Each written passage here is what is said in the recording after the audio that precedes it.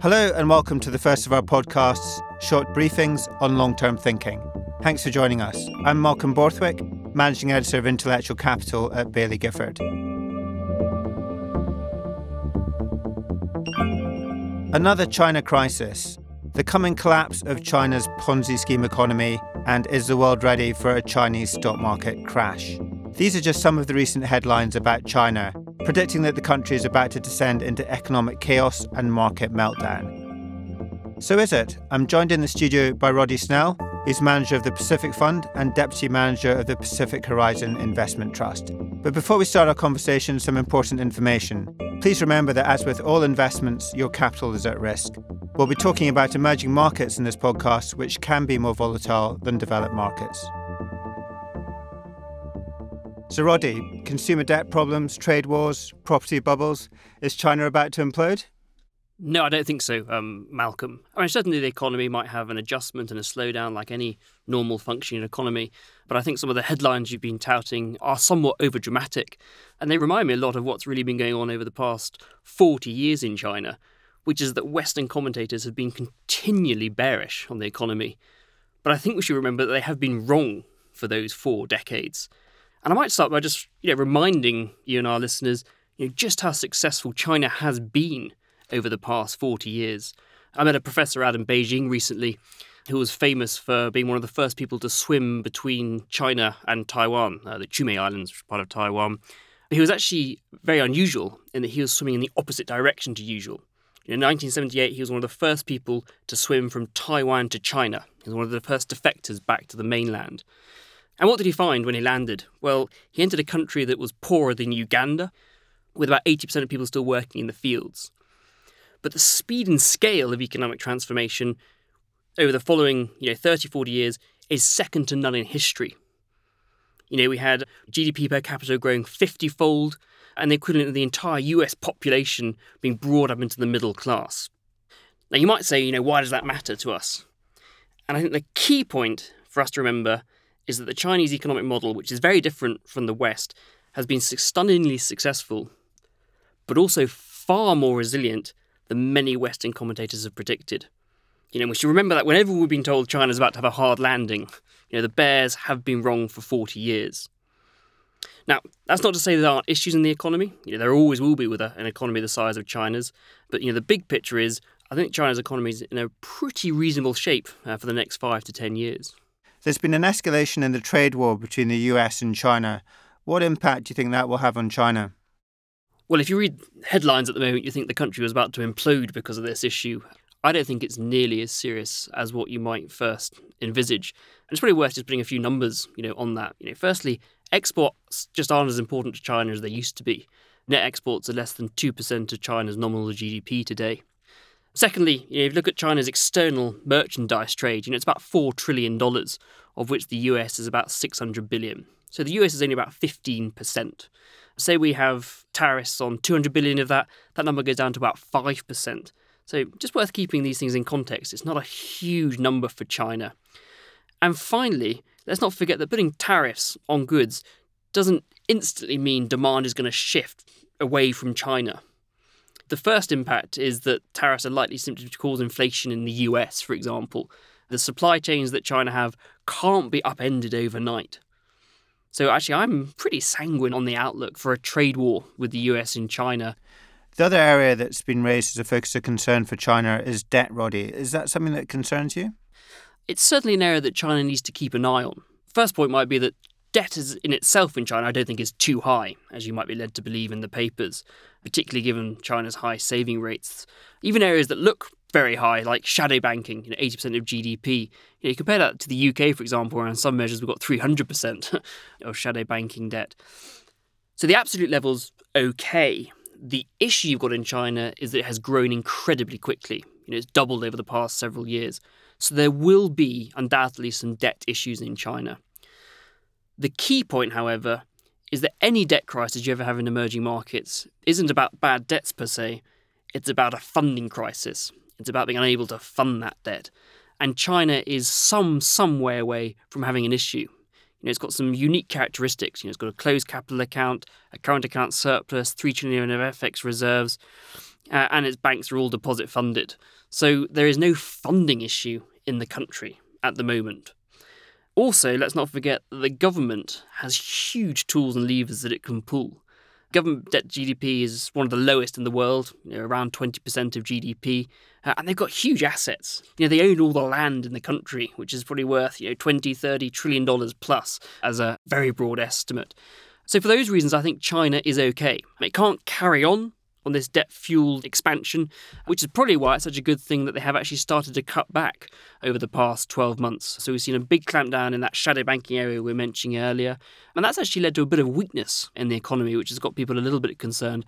But long term, I think that's actually a very good thing. So I think they're doing the right things in the country, and if they continue doing that, then no, I don't have a big concern about debt in the country. And what's interesting is you talk about the model in China. Is it the case that maybe we don't understand that model or we're misinterpreting it? Yeah, I think there's just always been a lot of scepticism about the economic model and the political model that the country's had. And I suppose what's interesting, if you look at the countries that have been successful in emerging markets, i.e. those that have emerged, typically they have had a period where they've had strong political willpower and the ability to get things done. And in China, that's been the one-party rule. Places like Korea and Taiwan, it's been, military or one-party rule as well. And that's been hugely helpful for a period of time. Certainly, I think, there's an argument if you're going to continue developing, you perhaps want to move to a more democratic model. And perhaps that's going to be one of the big challenges for China over the next 10, 20 years, is whether you can keep the one-party rule going and having a vibrant economy, which has been achieved to date. But I think that's probably one of the biggest question marks we would have. And do you think that's helped some companies in China build scale maybe slightly quicker than they would have done if they'd been elsewhere? Yeah, I think certainly in some instances. I suppose if you look at the most successful companies over the last decade, they've certainly been concentrated in the private sector in China. And I'd probably highlight the internet companies, as the sort of shining examples of those. And they've really benefited in many ways from some of the issues of China, in particular the problems of foreign companies being able to operate successfully in the country. If you look at the likes of Yahoo and Google, they actually had to exit the country 10, 12 years ago. And then from behind the bamboo curtain, if you like, the internet giants in China, the likes of Tencent, Alibaba, Baidu, were able to build up very successful companies. In many ways helped by the fact that China was incredibly keen to adopt new technology. Unlike the West, they didn't have shiny shopping malls, etc. So in many ways, they were keener to move online than we were in the West. And that's been a huge growth opportunity for the past 10 years to a number of Chinese private technology businesses. Because in some respects, they've been able to maybe leapfrog tech companies in the West due to this appetite, as you mentioned, for rapid adoption. Yeah, no, absolutely. I think that's been one of the biggest advantages that the Chinese companies have. There's just been this feverish desire to adopt new technology. And you see it all around the country. As a sort of naive Westerner, if you go to places like Shanghai or Beijing, you feel quite out of place. Quite recently, I went on a trip to try and go for a business lunch. First of all, I couldn't order a taxi because I didn't have the right hailing app. You get to the restaurant, you can't then order a meal because you haven't got the right app downloaded on your phone. Finally downloaded the app, managed to order my food, but split the bill with a table of 15 next door. And actually coming to paying was actually the hardest part. No one takes credit cards in China. I took out a credit card and it looked at me like I was a medieval knight who had just walked through the door trying to pay in ancient coins. So e-payments in China are about $17 trillion last year, about 50 times bigger than mobile payments in the US, for instance. So yeah, a huge propensity to adopt technology, which has been one of the biggest tailwinds for the tech companies in China over the past 10 years, and I think will continue to be so for the next decade. And this is part of the wider trend that we're seeing of rebalancing in China from the economy moving from an economy which is maybe investment-led to an economy that's more consumer-led. Where do you think we are in that process?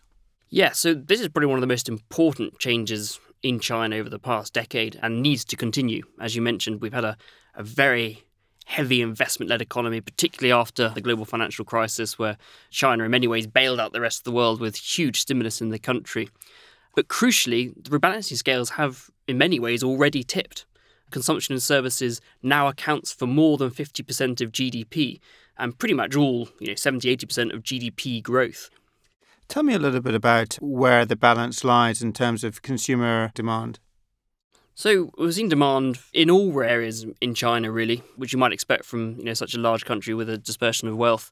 I suppose we're finding the fastest growth perhaps in the middle income bracket, particularly in a number of technology type businesses.